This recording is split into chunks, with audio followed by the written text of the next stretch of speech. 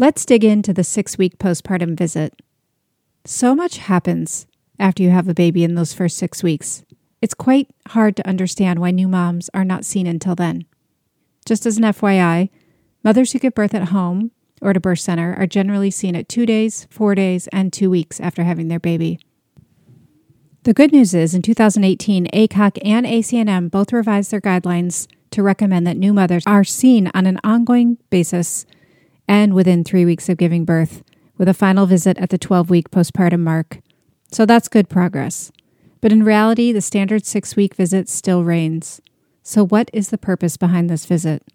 For most of us, we associate this visit with the green light to go ahead and return to having sex. But the truth is the vast majority, actually over 80% of women, are not physically, emotionally, or mentally ready for this. While it's true that there are women who are ready well before 6 weeks, most are far from it. The 6-week visit basically came into being because it corresponds with the approximate time that a woman's uterus should be fully healed. It means her bleeding will have ceased, and that any tearing or stitching that she had during birth will have healed.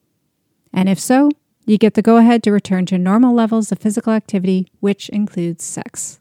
But the truth is that most new mothers take many more weeks and even months to recover physically, let alone emotionally and mentally. Unfortunately, many mothers are still experiencing even vaginal pain 6 or 12 months past having a baby. Additionally, the sleepless nights, the around-the-clock feeding and caring for your baby, the exhaustion, the overwhelm, the high levels of prolactin if you're breastfeeding and low levels of testosterone, even the elevated levels of stress hormones, which are necessary to keep you alert to all your baby's sounds and needs, contribute to a low, if not non-existent, sex drive. Yet we still get the take-home message at the 6-week visit that all is good, all clear, go have fun.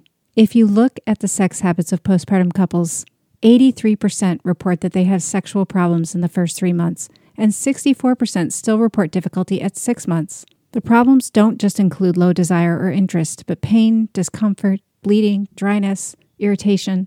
These are all things that if you're experiencing them, you are certainly not going to want to be having sex. For a new mom, just having a shower or getting dressed and maybe eating breakfast or lunch is a major accomplishment for the day.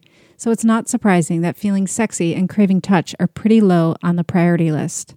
If you think about it, it really makes sense that our biology and nature would discourage us from wanting to get pregnant again after we've just given birth.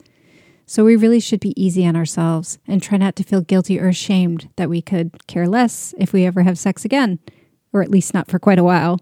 But rest assured that things will normalize. What you are feeling is temporary, it's normal, and it will go away.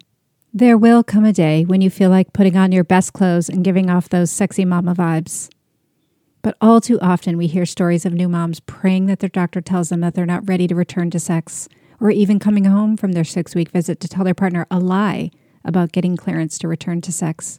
It is normal and natural to want to tend to your partner's needs, but it is equally normal and natural to feel completely touched out and want nothing to do with physical intimacy. If this is the case for you, an open, honest conversation will help you and your partner to understand how to support each other and to give yourself the time you need. It's so important to not neglect your relationship. So despite not feeling sexy or necessarily wanting physical intimacy, you still can foster emotional intimacy. You can touch without needing to have sex.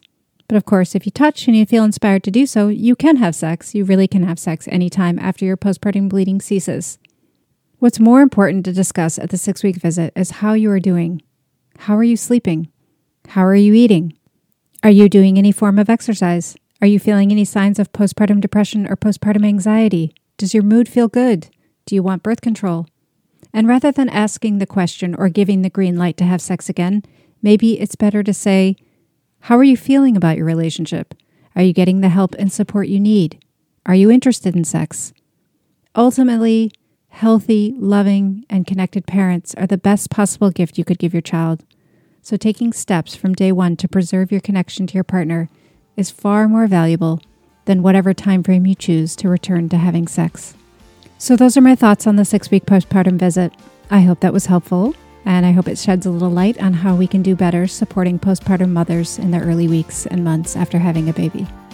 As always, thank you for tuning in and thank you for being part of our community. And we'll be back on Wednesday with another episode.